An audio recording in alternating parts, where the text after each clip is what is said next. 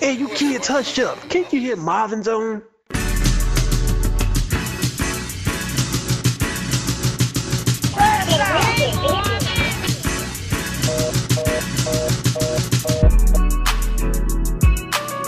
Please hold for a very important message. Perhaps I was talking when I should have been listening. It's gonna take me time, but eventually I'll get there.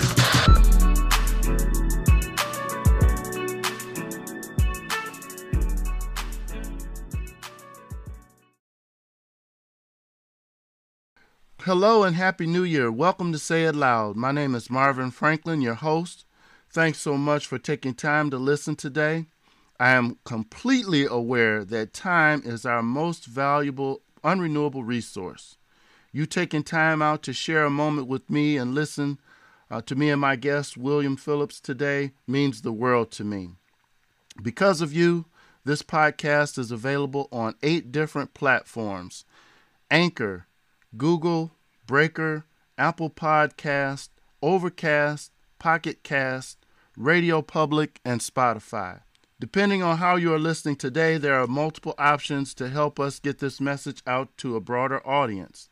It all begins with a simple like, follow, or subscription to this show. When you do that, it makes it easier for others to find Say It Loud. Please feel free to send me a little note. On Anchor, you can record a message. I am now posting them to the episodes. Therefore, I'm always looking forward to the feedback. Apple Podcasts, you're able to review. You can go ahead and hook me up with 5 stars and a nice word or two. I am elated to have Mr. William Phillips, the CEO and president of PIE Management, with us today.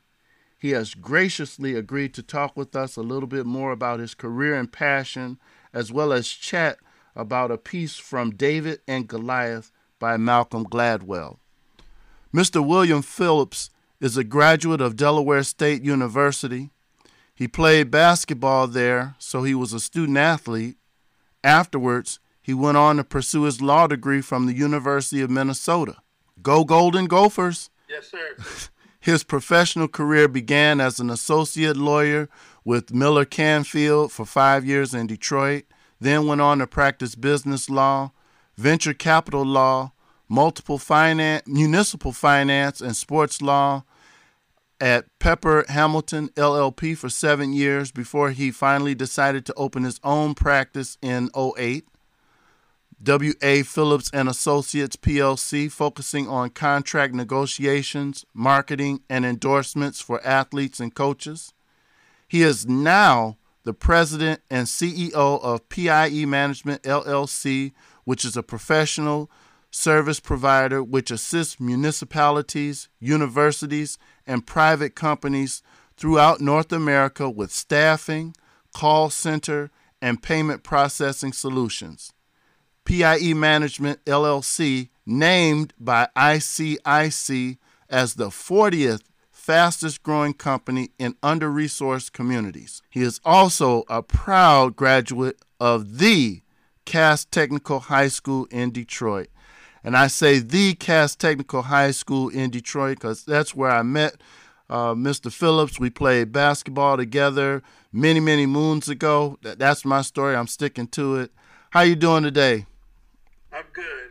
You should say I'm a very proud grad of the Cass Tech High School in Detroit. Yes. So, wonderful things about you and your career up to this point. So I want to go ahead and ask, I know you played basketball in college. What was your major in undergrad?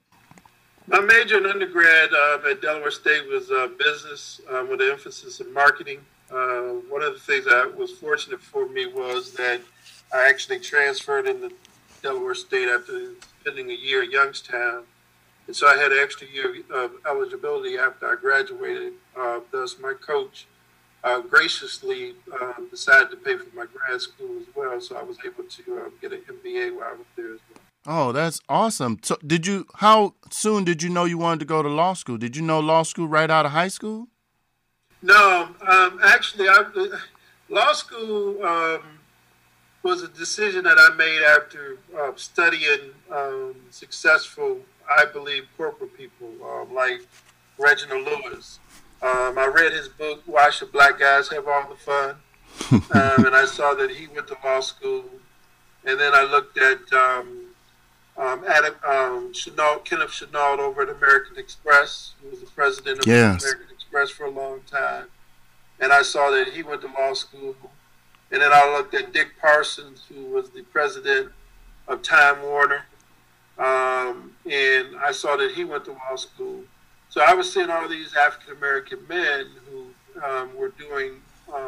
who were very successful in the business careers or in business, going to law school initially, and I thought that law school would be my path to be able to launch my business career as well. I thought I would do like they did, which is go to a law firm, work a few years, and then be discovered by one of our clients, and go out and work for them. I took a different path, but nonetheless, graduating from law school and being able to work at a major firm was definitely a good launching pad for me. So the first thing I was thinking, like when you did decide, did you think that you were going to be like a big sports agent? Was that part of it too? I know you were around a lot of hoopers. I did, but that came about because I was blessed with that. While at Delaware State, I had the only Emmanuel Davis was my teammate, and Emmanuel Davis is the only graduate from Delaware State that I know of that actually played in the NBA. And when he was, and Tom Davis, another person on our team, Tom Davis is still the all-time leading scorer for the MEAC and our school. And so when playing with those two guys, they started to be reviewed by various NBA teams, but they also started to be recruited by agents. And Emmanuel would bring a lot of the information that the agents would send to him down to my room and say, hey, Phil, take a look at this and tell me what you think. And, after reviewing a certain number of them, I said, wow, I could do this. I mean, this sounds pretty cool. Going to law school was also motivated by that as well. I just knew that law was, I just believed that law was my path to either, being able to be successful in either business or being successful as an agent. And so I just pursued both by going to law school. So I'm going to go ahead. This is off script a little bit, but I'm going to ask because I have to know. So being someone who played with Coach Spivey, and you played at Youngstown State and Delaware State, who was it more difficult to play for? Was Coach Spivey one of the more challenging coaches, or did the other coaches? I've played for many coaches. Coach Spivey was by far the hardest coach I ever had to play with. Yes. One thing that Coach Spivey taught me is the importance of preparation. Mm-hmm. Because one of the things that, we had some ups and downs at Cass and everything, but every big game we won. Mm-hmm. Because Spy prepared us so well for those big games. Yeah. That you knew going in all week that this was a big game because he emphasized certain things so much. And so, you say what you want about Spy, and, his actions and all this other stuff, didn't bother me. It was tough, but didn't bother me. Yeah. But at the end of the day, the one thing I learned from Spy was the importance of preparation. Yeah, I think for me, Coach Spivey taught me, personal resolve. So I definitely say he was the toughest coach that I ever played for, but he definitely, I think you could take him one way or the other, but for me, I think it definitely made me look at my own self-esteem, and I knew that I had to, get all of that from within because you weren't going to get it from Coach Spivey. I mean, that's one thing Spivey absolutely did. He toughened you up now. I mean, you couldn't be soft and play for Spivey. No. That was impossible. But again, if anything I took away from Spivey, it was that. It was the importance of preparation and how preparation can impact success. Yes, absolutely. Did you end up playing for? I can't remember. It's been so long. The last year, did you play for Brenda Gatlin or just Spivey? I played for her my junior year. I mean, I played for so many coaches at Cass Tech. I actually played for Coach Spivey. Started then. After Coach Spivey, we had Coach Moore, I believe. For a second. Yes. And then after Coach Moore, we had Coach Gatlin. And then in between Coach Gatlin, we had Coach Shannon, who was the athletic. Yes. Coached us. And then at the end, we had Coach Wynn. So was that 5 coaches? Yes. Yeah. So we had a lot of coaches after. Including Spivey, but after Spivey left, and if we had 5 coaches, 4 of those coaches were over my junior and senior year because Spivey was our coach my freshman and sophomore year. And yes.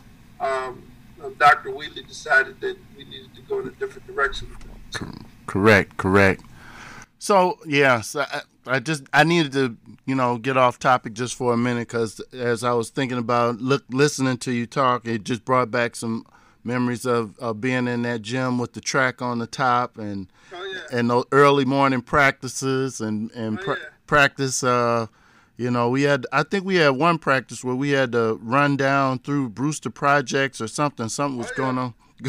You remember all of that, yeah. So we had to run cross country and everything. I mean, Spivey, he taught us a lot of lessons. I don't regret playing for Spivey. I don't either. I actually am thankful to be able to be coached by Spivey because, again, it's just life lessons. I mean, it wasn't easy. No. And I don't think that people should make things easy automatically for folks. I think that people should have to go through a little bit in order to understand that, in life there's going to be difficult times, there's going to be challenges, there's going to be things that aren't fair. There's going to be a lot of things, but you got to push through it. You got to push through. You got to stay focused, and you can't allow whatever those things that may be trying to hold you back or be negative or anything else stop you from achieving your goal. I totally agree. Not 1 second makes me feel like I would want something any different. I remember, and then I'm going to get on with my questions, but I remember one time I was in practice, and I was trying to check Cornell Lewis, right, which is not an easy task. I know that's not an easy task. Big Ten player, so he can play a little bit. Yeah, so Spivey put me on him, and I don't know why he put him on me. I was hoping he'd put you on him instead of me, but he put me on him. He, Corn walked right to the basket and right past me like I was a matador. He just like Olay went right on and scored. And Coach Spivey said, if he burns you again, you're going to sit at the end of the bench. You're not getting up practice. He undressed me like, only Spivey can do. And so Corn looked at me and he laughed, and I was looking at him like, don't do it to me. I'm just a little fella just trying to make it in this world. Don't do it to me. And Corn just backed up, and it looked like he was dancing like Michael Jackson with that basketball in between his legs, and he took me right back to the hole. I didn't even wait for Spivey to say anything. I just went to the sideline and sat down. Corn told me later I was going to be all right, but that's one of the things that I definitely remember about, some of that Cass Tech basketball. That was a lot of fun back then. Yep, it was. And the funniest thing was all the recap of all of Spivey's antics. I'll just say afterwards amongst the players, that was probably the probably the funnest time, Uh, especially just seeing him, because he addressed somebody every day. yes, So, literally. yeah, what was the funniest? Yes. So I need to get back and ask you. So what inspired you to come back to Detroit after law school? Well, that's a good question because, it was not as easy of a decision as I thought it was going to be. Being up in Minneapolis, as you know, in Minneapolis, they have a large number of Fortune 500 companies, and I had a mentor who actually was one of the ones. Him and Connell, actually, Connell and my mentor were the two that, and my mother, of course, were the three that encouraged me to go to Minnesota the most. I had some other schools, and those three inspired, and some scholarships, of course, all inspired me to go up there. But when I was graduating, a lot of the Fortune 500 companies offered themselves to me. They offered opportunities for me to come work there in-house. And then my mentor also was starting a fund, and he offered me. He couldn't offer me as much money, but I decided to come back to Detroit because at the time I decided to come back to Detroit, there was more African Americans in business and in ownership than they were in Minneapolis. In fact, I couldn't name, other than the one guy that owned the law firm, I couldn't name. He was the only person that I could name up in Minneapolis that actually owned his company. Mm-hmm. And while the thought of being a vice president or senior vice president or even the CEO of a company was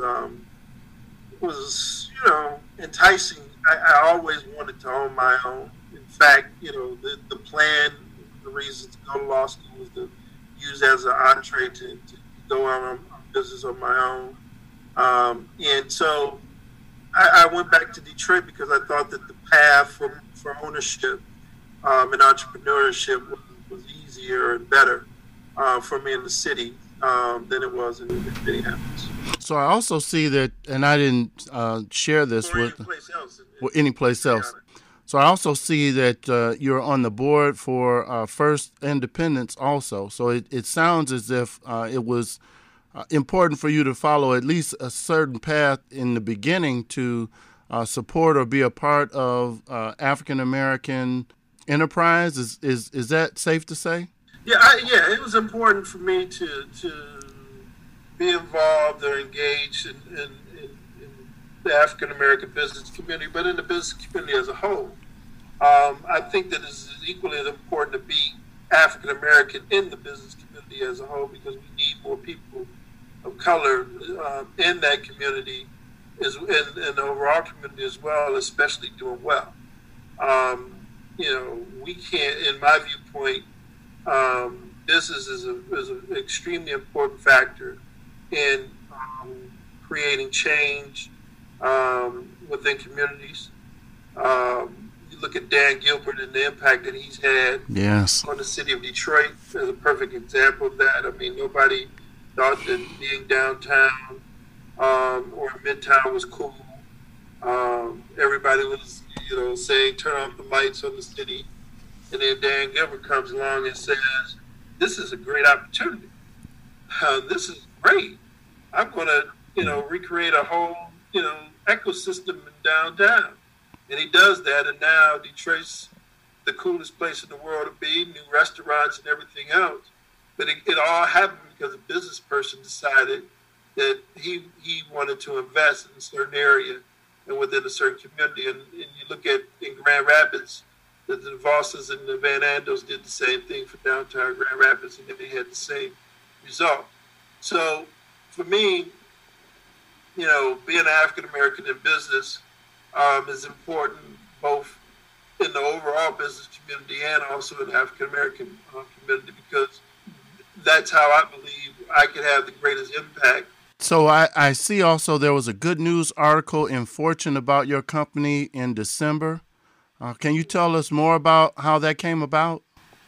Well, ICIC is a company that or organization that pays particular attention to business within underserved and inner city communities throughout the United States. And each year, they come up with a list of the fastest growing businesses in those inner city communities. And we were fortunate to be named this year as the 40th fastest growing firm in one of those communities by ICIC. This is actually our second time being on the ICIC list. In 2017, we were on this as well. We were 51st, and then this year we were 40th. So we're pleased about that. We're pleased about our growth. My employees have done just an outstanding job in helping us get there, and we're striving to grow even more, and hopefully we'll be in the top 5 of ICIC at one point. Oh, I love it. So if you reach the top 5, does that mean expanding to different areas of the United States? And if so, where would be the first place you'd be looking to branch out to? Well, actually, we have 11 offices throughout the United States now. Okay. So we follow the clients. We don't really have a target place we want to go. We've had offices. We currently have an office in Miami Beach. We had offices in Anaheim, so all the weather, destinations that you would be attracted to, we've been there, done that, or are doing it. But so right now, our office openings are based off of clients. I mean, once we get a client in a different area of the country, or now, we're looking at some things internationally as well, in a different place in the world, then we'll open an office to support our business there. So we don't really target. We've gone from that. I mean, we targeted places in 2008 when the whole country was going through what I call a recession. Mm-hmm. And I made the wise decision at the same time, and I say this sarcastically, but I made the wise decision at the same time to go full time in my business in the middle of the recession. Mm-hmm. We had to, step back and kind of target areas that we thought were recession proof. Fortunately, we were correct, and we were able to grow the business and open up offices there and continue to do what we're doing. I mean, even now, less than 2% of our revenues are generated from our headquartered office, which is in Detroit. The majority of our business is developed outside of the city of Detroit and actually outside of the state of Michigan. So, but now we flipped it over the last year, couple of years, where we no longer target areas. Okay, we're going to send people, or we're going to spend time here to grow business. We just go out and we try to get business, and we then move into those areas and try to grow from within those areas, since we are based off of that foundation that we already have. So do you think getting started with your business in the middle of a recession to make it recession-proof has helped you or had any impact with dealing with being a business during a pandemic? Yes, it has, because you just move. I mean, you stay in the same mode. I mean, the one thing that I've, as a business person, I've always strived to do is to stay in the same mode, regardless to what levels of success we've had. It's important for us to continue to have the same attitude, which is that we got to continue to grow, and that one bad client can take us out. So, we treat every client like they're our only client. We work every day to grow. We work every day to provide exceptional service that exceeds the expectations of our client. And we don't take this attitude that, because we've had success, that we can, relax or take a step back from anything that we're doing. In fact, we're pressed, and right now I'm pressing even harder. So, yes, starting in the middle of a recession absolutely helped with the pandemic because it's kind of like being a pilot of a plane. Every time you get in the plane, as long as you're, following your list of checkoffs, you're going to fly the plane and it's going to be well. But once you get that plane in the air and that turbulence starts coming, you gotta know what you're doing, but you also gotta have certain instincts that kick in as well. And going through a business in the recession allowed us that when the pandemic hit, our certain instincts kicked off of what we needed to do in order not only to survive in it, but to also thrive in it as well. The article also mentioned that you hire local Detroit youth interns every year. Can you tell me a little bit more about what the interns, what they do, what your company is all about for a layman? Okay, so we generally hire a couple of interns each year. We bring them into our office, and we basically make them work, and they get to some occasions they get to shadow me as well. What I found, my wife and I talk about it all the time, is that a lot of times our kids aren't prepared for life in business or life within the office because they've never been exposed to it. So we take it on our hands to expose our kids to life in business and life within the office. So we take a kid and we say, okay, no, you can't come dressed like that. You got to dress like this. You have to make this presentation to the internal staff, and no one's going to help you with the presentation. We're going to give you comments after the presentation is over, but you got to create it yourself. You have to do research. You have to come up with ideas. You have to gain confidence in being able to speak in business meetings and all this other stuff, because at the end of the day, if they don't get it from us, where are they going to get it? Mm-hmm. And so we look at it as a way to, hire on some people in the future if it works out. You can't guarantee that because that's going to be based on how we're doing, of course. But we more so look for it as a way to prepare young people to be able to go into business or to go into a business environment and strive. I mean, for example, we started High as a cost center management company, Marvin, and the thing about it is, as a college student, I worked 2 summers at Ford Motor Credit in their call center. And when I came out of graduate school, I worked a year between graduate school and law school. I worked for a motor company. I was in their advanced leadership training program, but they put us in a call center for me because they wanted us to hear everything that customers were saying about their vehicles, both positive and negative.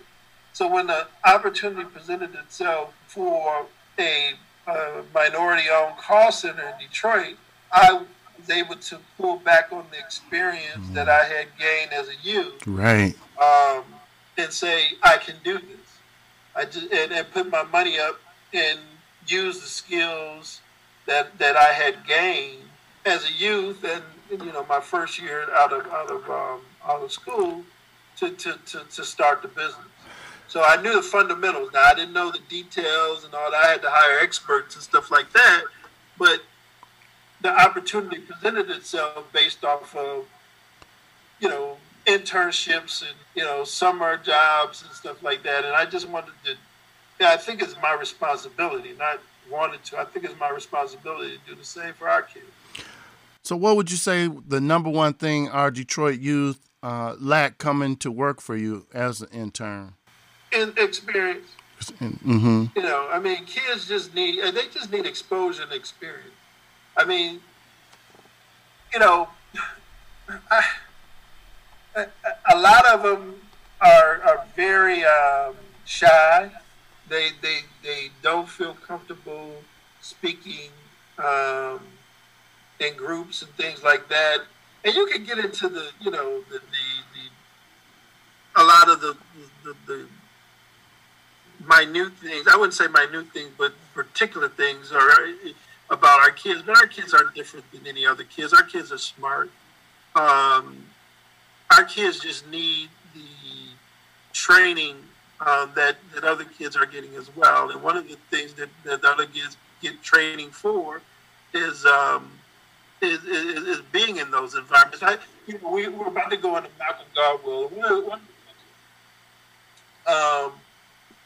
We talked prior to him being my favorite author. There was another book that he wrote, Outliners.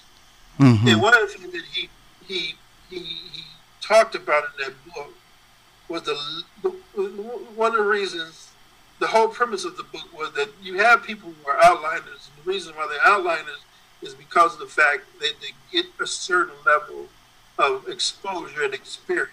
And if they don't have the opportunity to gain that experience, then they could never have accomplished what they've accomplished. And they use, the birth dates of hockey players as an example, and because the ice is so limited, and if they're born at a certain time, they're actually able to play back, and because of the different sizes of the kids, they become the best, and they become all-stars, and get to play more, and thus they make it to the NHL. But one of the things that he mentioned in the book was the fact that if you look at an inner-city kid versus a kid and a suburban kid, and you take those two kids preschool, and you have them test at that time, that they generally would test at the same level, right? And then you put both of those kids in preschool, and they go through preschool for the year, and one kid goes to preschool in the inner city, another kid goes to preschool in the suburb, affluent suburb. At the end of the year, you test them again. Those kids test very similar, right? But what happens with the kid from the affluent area is that in the summertime,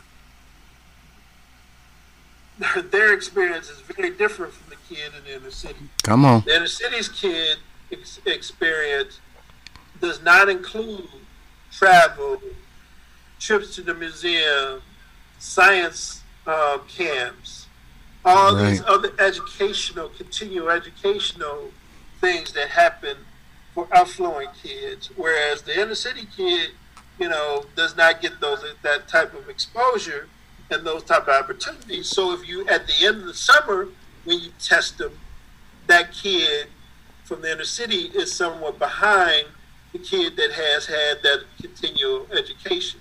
And if you, over a 12-year period, continue to have that gap, then after 12 years, the gap is going to be significant. So for me, it's important that we provide our kids with opportunities. And if you ask me, one of the things that our kids lack is that it's experience, it's exposure. And if you give a kid experience and exposure, that not only helps them academically, but it helps them with their hope, because it helps them understand that things are achievable. If I look at William Phillips every day, who came from nothing, and he has all this, then I can do it. I can go ask him, how did he do it? And then I do it. So that's why it's so important for us to give our kids, and if you ask me again, anything that they lack, that's it, experience and exposure. So as I think of what you just said about experience and exposure, it does, that gap, that achievement gap does widen when they start to think about our kids, when we talk about those conversations they have over those summers, and they also inner city versus affluent. We're talking about the exposure to conversations about credit, conversations about government, conversations about money and money working for you as opposed you working to get money, to attain it. So you're absolutely right that lack of exposure is the one thing that definitely is a big challenge. And as we are, as an educator, we're really trying to work at creating a better system for our youth, but we definitely have to do a lot more than what we've already done. So I know we're... I could just make one point. If I could just say one thing, it's something that, I'm really interested in being a part of, and as we grow and as we gain more capital, one of the things that I'm really going to focus my philanthropic endeavors on is that very thing. One of the biggest tragedies that has happened to the city, within the city of Detroit, in my viewpoint, is the closing of the community centers, all the community centers, and the impact that those closings have had on our communities. Kids not having any place to go to, not only from the athletic, because a lot of times people just focus on the athletic component of those community centers, but don't focus on some of the educational components that were there within as well. And if there was anything that we could do, in my viewpoint, to help, it would be to do everything that we can to open back up some of those centers and provide opportunities for our kids to continue to have education and athletic opportunities. Because I remember as a kid, going to those community centers and you signed up, you went to play basketball and all that, but you were going on a trip to the African American Museum every year. Mm-hmm. You were going on a trip to the Science Museum every year. You were doing the DIA every year. You were doing educational, and you were doing some education. You had to do some of that in order to go play basketball. That's right. I think that, if we were to really say, what can we do? Because I'm not an educational expert. I don't even want to go try to go into all the complexities that you guys have over there. But I just think that if we could just do something for these kids in the summer, so that everything that you guys pour into them during the school year, at least somebody can pour something else into them during these summers. Mm-hmm. In addition to just internships as when they get in high school, I think that would go a long way for our kids, and I think that would in turn go a long way for our community. And we got the setup. I think that I got to give VD and the mayor some credit in that, the ideal of using some of the schools as some of these centers during the summertime. Now, I haven't seen, if that plan has actually come into fruition to the level that it should, but I think that that's a very good idea, and I think that that's something that we support, and I think that that's something that we should really push as well. Making sure that our kids have exposure to these community centers, especially if they're going to be in schools, and especially if there's going to be an educational component for them during the summer times associated with it. I totally agree. We have quite a few schools that have closed that they could find a way. Absolutely. That I don't know, the real estate history about it, but I definitely believe that there's plenty of spaces for them. I would love to see some programs where they learn how to play some lacrosse and hockey and golf at a higher clip. I know we've got some, but at a higher clip.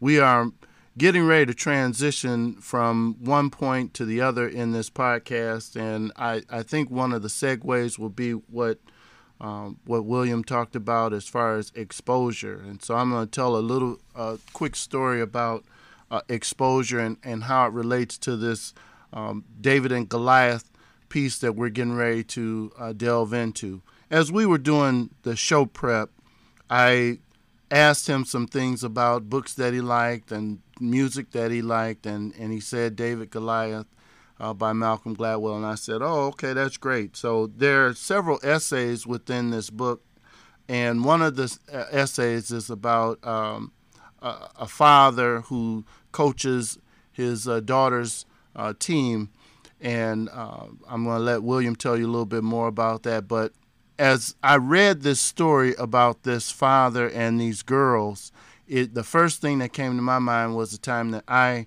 it was a David and Goliath moment for me as well. I was about 10 years ago, and I was coaching my son's team. The Crown Act. Let me tell you, I absolutely love this episode. It made me think about a time I was in the 10th grade and my English teacher, who was white, insinuated to a classroom full of young black ladies that braids was not a professional hairstyle. And while it didn't make me feel good and I didn't like it, I was already conditioned and I thought, she's right. The majority of my life, I've been straightening my hair for job interviews or presentations or any other occasion where I don't want to appear too ethnic. So this Crown Act is necessary. It puts a name to what's been happening to Black women ever since we were brought to this country.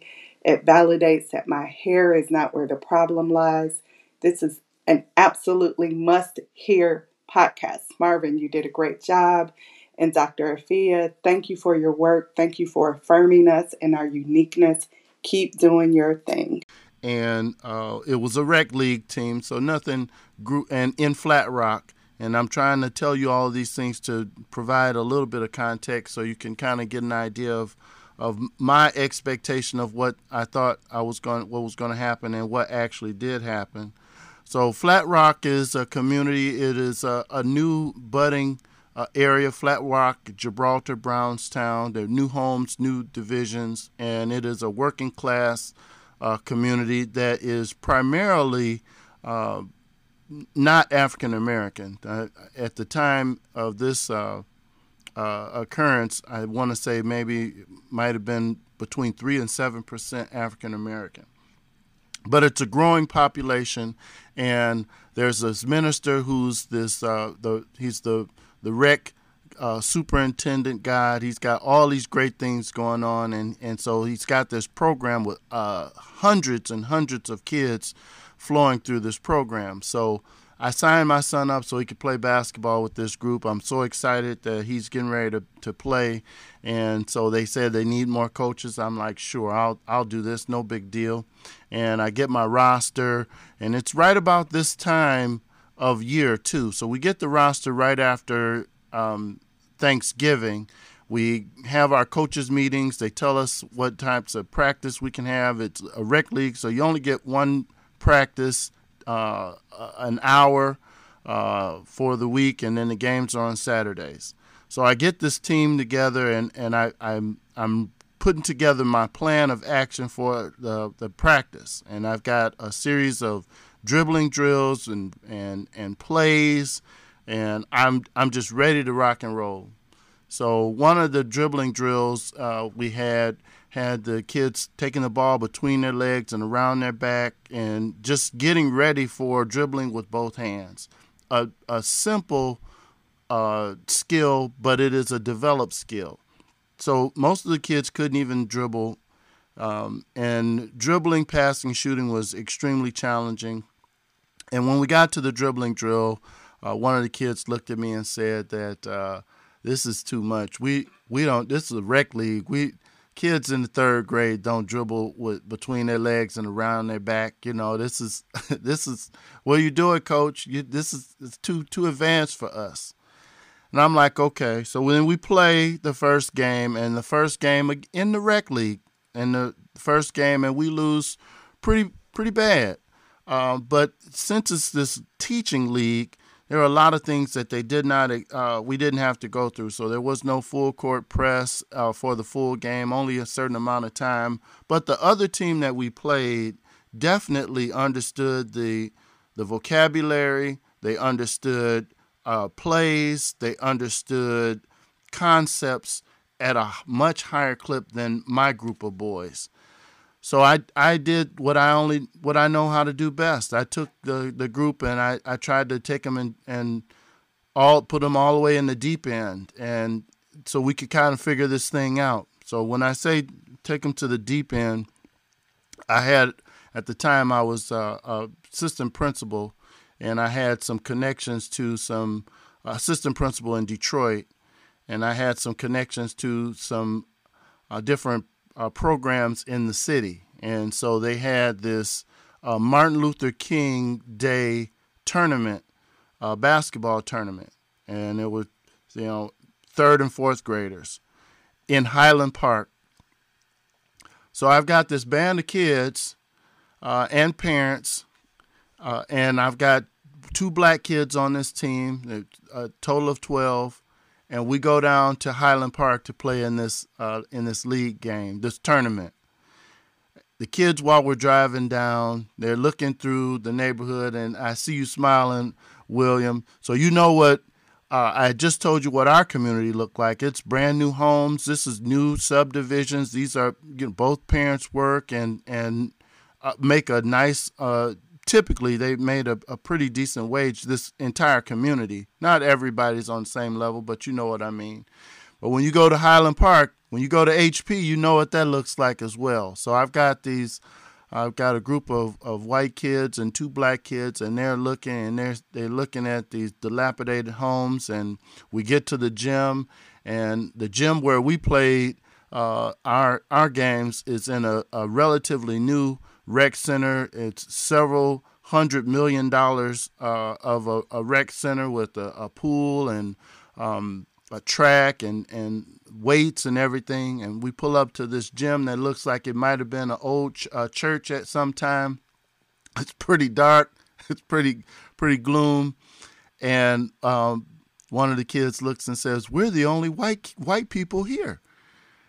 And I was like, "Yeah, but it's basketball. It's all the same. We're just here to learn how to play."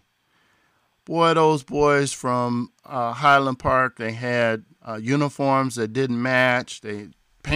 Shorts too big. Shoes looked like they might have been all torn up.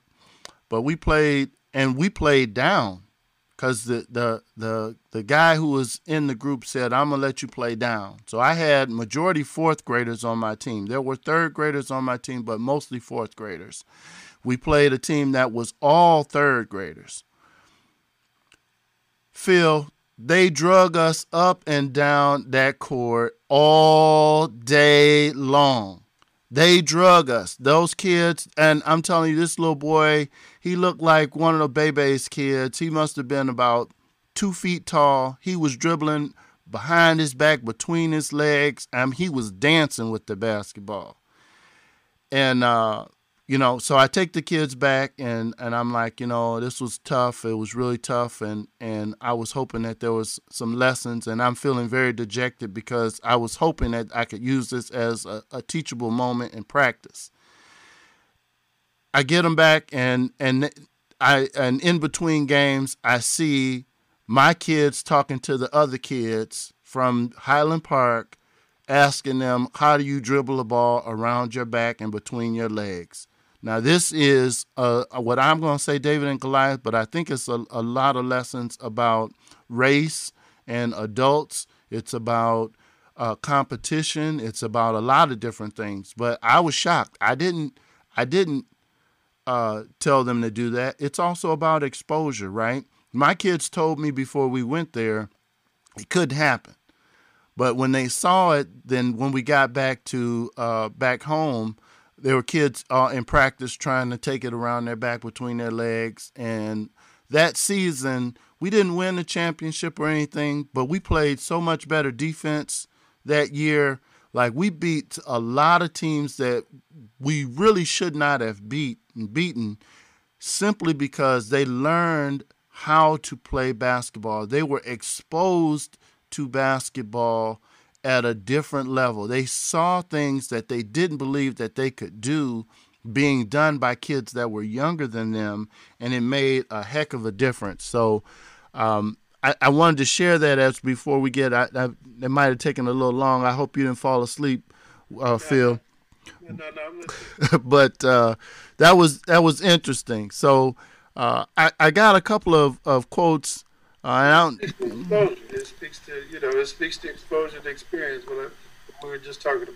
I definitely think for anyone, I think it's one of the most humbling experiences in the world. It's to be a coach of, and I've had an opportunity. I've been blessed to be able to coach My son third to fourth grade, fifth grade, all the way up, and my oldest son, I coached the AAU tournament with the AAU team, the Dragons, many years ago. That was a high school group. So I've had a chance to work with young men on so many different levels, and I think it's a wonderful teaching experience. I learned a lot what not to do and what to do from Coach Spivey. There's a lot of, you definitely got to love on these kids nowadays. The kids are a little different than they were when you talked about preparedness from Coach Spivey. You weren't getting ready to learn the preparedness in front of him. You were going to have to do the dirty work behind the scenes. And that's something that I just don't think that the kids nowadays do. And, I don't know if you want to speak to that at all from what you see, but it's a whole brand new type of kid now that We'll be here for 12 hours talking about that, but a lot of that has to do with us. You can't blame the kid. The kid's behavior is learned. Yeah. And we got to do a better job. If we want to see our kids better or with different behaviors, then we got to do a better job of training them. I totally agree. So I pulled out a couple. I don't blame the kids. I blame the parents. Yeah, I do too. I do too. And in no way, the kids come to you tabula rasa. They're a clean slate, and they all have big doe eyes, and they're all excited about everything. So, and the coaches. I blame the coaches. Yeah, and the coaches are not teaching coaches anymore either. I think you got to definitely take the time out to be a teaching coach. So I'll give you a real quick story on coaching and the impact that it had. When I was up at the University of Minnesota Law School, as you know, our Connell Lewis happened to be one of my closest friends, was up there as well. He played for you at the University of Minnesota, and as I said earlier, he was one of the influences to get me to actually apply to Minnesota and really push for me to go there once I got in. He was extremely close with Coach Clem Haskins. He played for Coach Clem Haskins. And one of the things that Clem Haskins did when he first got there, he was coach up there for over 10 years. One of the things he did when he got up there, he said, Corn, I gotta coach. I gotta train these coaches. And so Clem Haskins spent a significant amount of time having coaches clinics throughout Minnesota when he got there. And the premise or the reasoning for his coaching clinics and training the coaches was that he was tired of depending upon going to Detroit, Chicago, Milwaukee, Pittsburgh, and every place else to find talent. He said, I have to grow talent here in Minnesota. And the only way I can grow talent in Minnesota is create people who can teach these kids how to play. And I'm going to teach these people how to coach so they can teach these kids how to play. At one point, I could have a litany of kids that are coming through that I could actually recruit. And so, unfortunately, Clem was able to, get a little taste of it. But if you look at, I challenge you to look at over the past 15 years. I came out of Minnesota in the middle 90s, mid 90s, 96. Look from Clem was out of there a couple of years later. I would challenge you to look from 2000. Let's start 2003 to now. The amount of college players, NBA players that come out of the Minneapolis, the Twin Cities area. And then compare that to the amount of them that came out before. And it all came back to Clem Haskins putting the time into training these guys and getting them prepared. I mean, arguably one of the best college basketball players, especially freshmen in the country right now, is from Minneapolis. and Jalen Scruggs. Mm-hmm. But it all goes back to Clint. Yeah. Taking the time to train. Again, exposure, training, growing. So those coaching clinics, he was having those with high school coaches in the area? Those with high school coaches and junior high school coaches. He opened it up to anybody. And he just went throughout the area having coaches clinics. And now you look at how much talent is coming out of me. You got all types of talent that comes out. And you have top 20 players. You have top 100 players. You have 3 to 4 top 100 players a year come out of Minneapolis area. I love Coach Haskins, and I know Clem. It goes back to Clem. Yeah, and I know Corn did too. After I heard that he committed to go there, I was really excited to start to watch or attempt to hear more about Big Ten football, basketball outside of Michigan State, which is what we in that time frame is what's exposed to us with our channels. I always wanted to know how he was doing. I knew he was baking somebody. I knew he was cooking somebody. So I've got a couple of quotes from the book, just a couple of statements, and I'm just going to read them and then just ask you what are some of your thoughts. And when I ask you your thoughts, I want you to, talk about some of your own personal life and professional life as it relates to this story of David and Goliath and this basketball coach, Vivek. How do you say his name? Vivek. Yeah, and you said you've had some dealings with him, so I'm interested to hear about him. So the first part is, for some reason, this is a very difficult lesson for us to learn. We have, I think, a very rigid and limited definition of what an advantage is. We think of things as helpful that actually aren't, and think of other things as helpful that in reality leave us stronger and wiser. Part 1 of David and Goliath is an attempt to explore the consequences of that error. When we see the giant, why do we automatically assume the battle is his for the winning? And what does it take to be that person who doesn't accept the conventional order of things as a given, like David or Lawrence of Arabia, or for that matter, Vivek and his band of nerdy Silicon Valley girls? What do you think about that?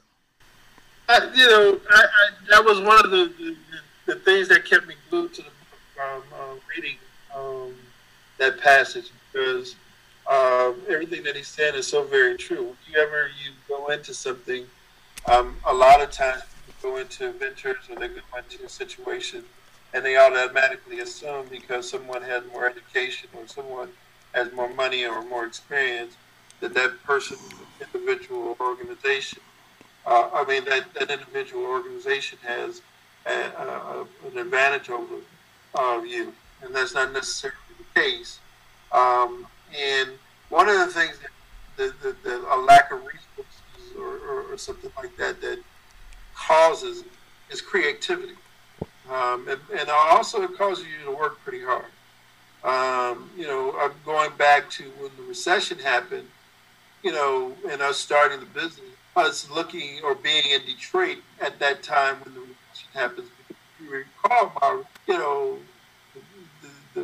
but for the bailout, the auto industry and the entire economy in southeastern Michigan would have collapsed. So it was horrible. And during that time, what we said is we're not even going to look for business. We had to be creative. Because there wasn't any business here, we said we're not going to look for business here. We're not going to spend any time on business here. We're going to find what we call recession-proof areas in order to look for business. And those recession-proof areas we identified as, 1, having a population of 500,000 people. 2, having state government there or very close thereto.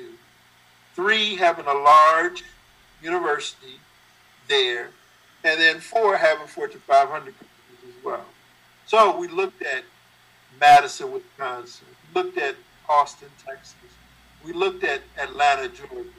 We looked at Sacramento, California. We looked at, those areas that fit those criterias, and those are the areas where we basically launched out to find clients, and it helped us. I mean, we were able to find clients in some of those communities or communities close to them, and basically, take our business from where it was at then to where it is now, which is 10 to 12 times larger than it was then. So, but the challenge, the Goliath in the room made us become more creative. It made us become more flexible. It made us determined to win and figuring out a way to win. And in a lot of instances as a business, we had to do the same thing. I mean, every business that we've gained, we've taken from a larger company. Our motto right now is, small enough to care, but large enough to get the job done. I mean, so we look at, being our size as actually an advantage right now, because we're a lot more nimble. We can change. We can do a lot of things that larger companies can't do. We don't have the resources that they have, so sometimes they beat us on cost, or they may beat us on some things because they have some resources, but we have a lot more flexibility, and we have a lot more personal touch that we can give. So we go into all situations saying, okay, how can we win? Not necessarily feeling defeated going on. I love that. I really do. The creativity from this book, I was glued to it the whole time. This particular essay, in and of itself, I just saw myself as an African American male, really trying to figure out how to defeat the giant in so many ways as part of how my life feels. Like, it seems like we always have some sort of obstacle that we have to beat, and you can't always beat fire with fire. You gotta find different ways, different strengths within yourself. And you're right, it doesn't always come with being the going to the biggest school or having the most amount of money. A lot of it cares is other ways. So the next statement, I think, also brings or lifts that up. It says, and this is they defended all 94 feet of the basketball court. The full court press is legs, not arms.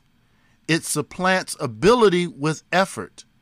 It is basketball for those who, like Lawrence Bedouin, are quite unused to formal warfare, whose assets are movement, endurance, individual intelligence, and courage. I see you smiling over there.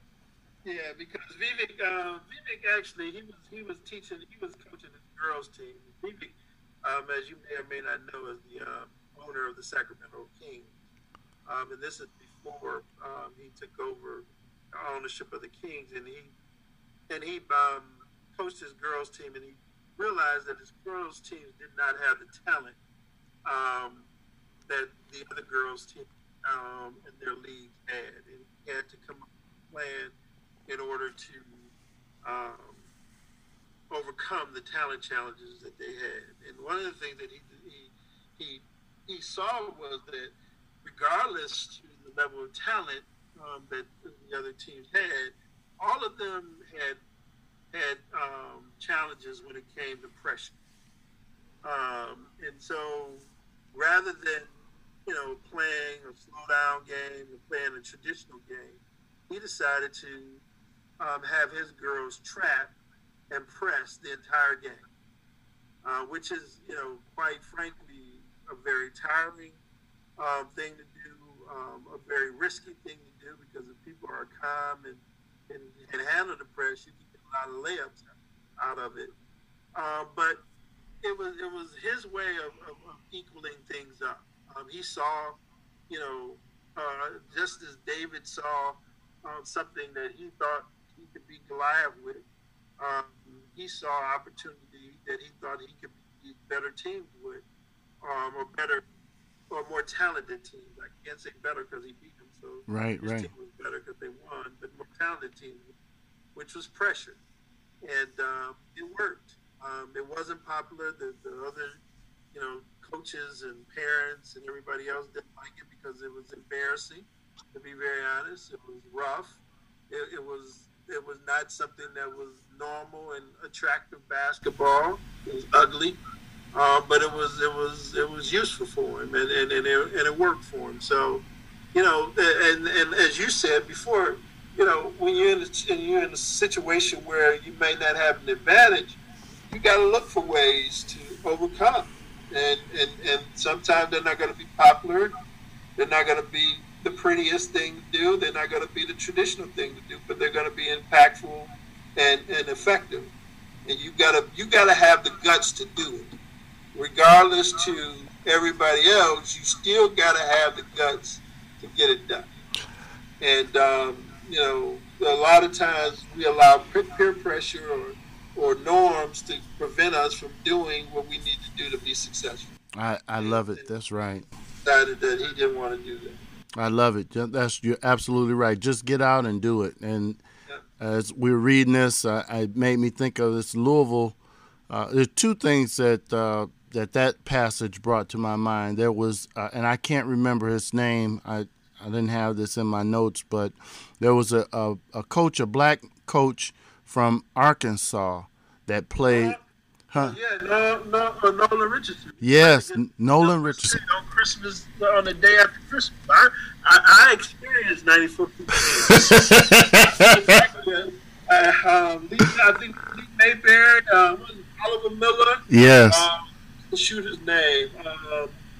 Corliss. 5 NBA players on that team. We played them too. Oh.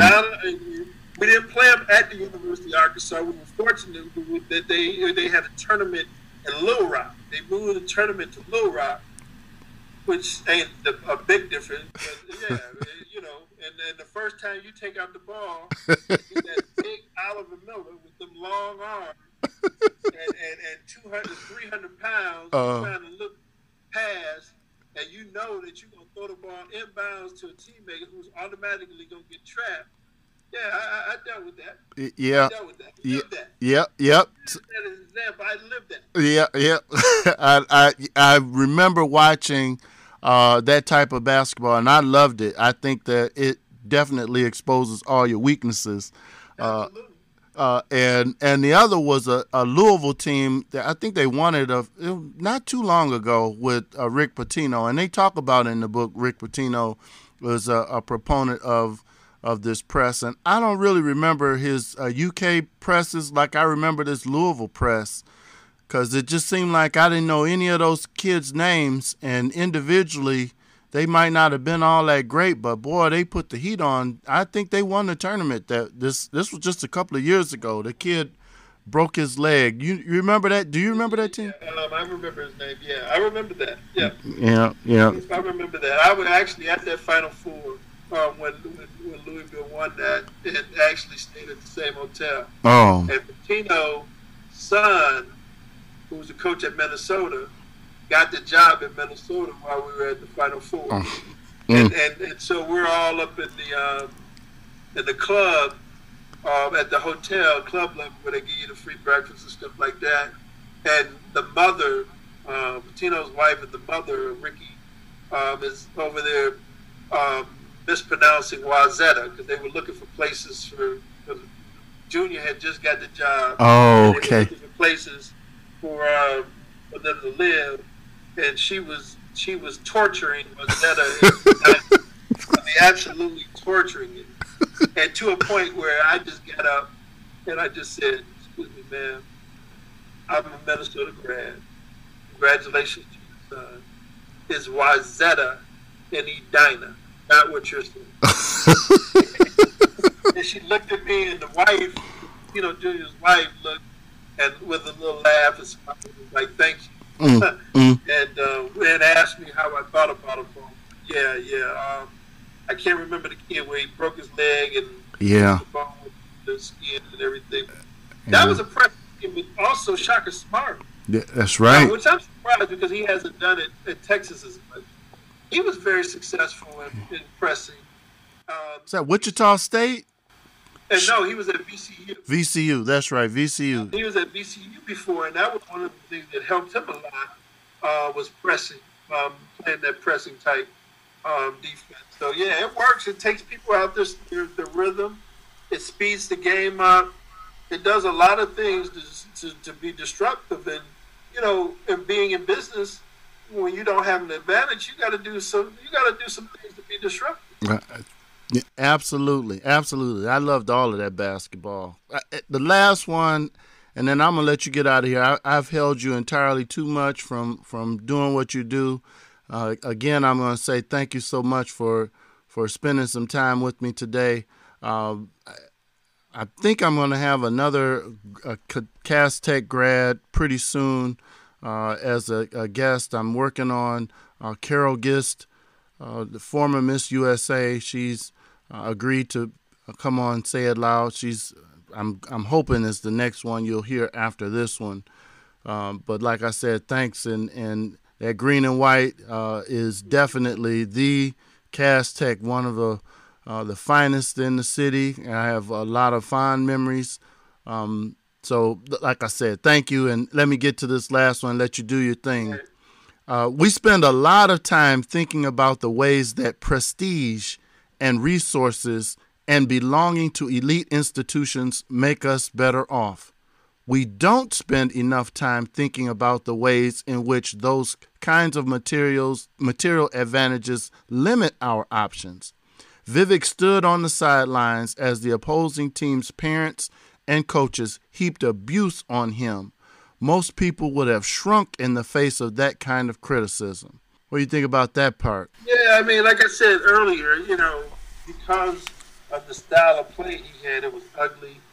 It was in a lot of instances embarrassing and taxing on the opposing teams. He wasn't popular, but it was impactful and effective. And in a lot of instances, people that have advantage think that just because they have the advantage, other people are supposed to bow down to it and just accept it and do what they need to do and take a loss and just move on from it.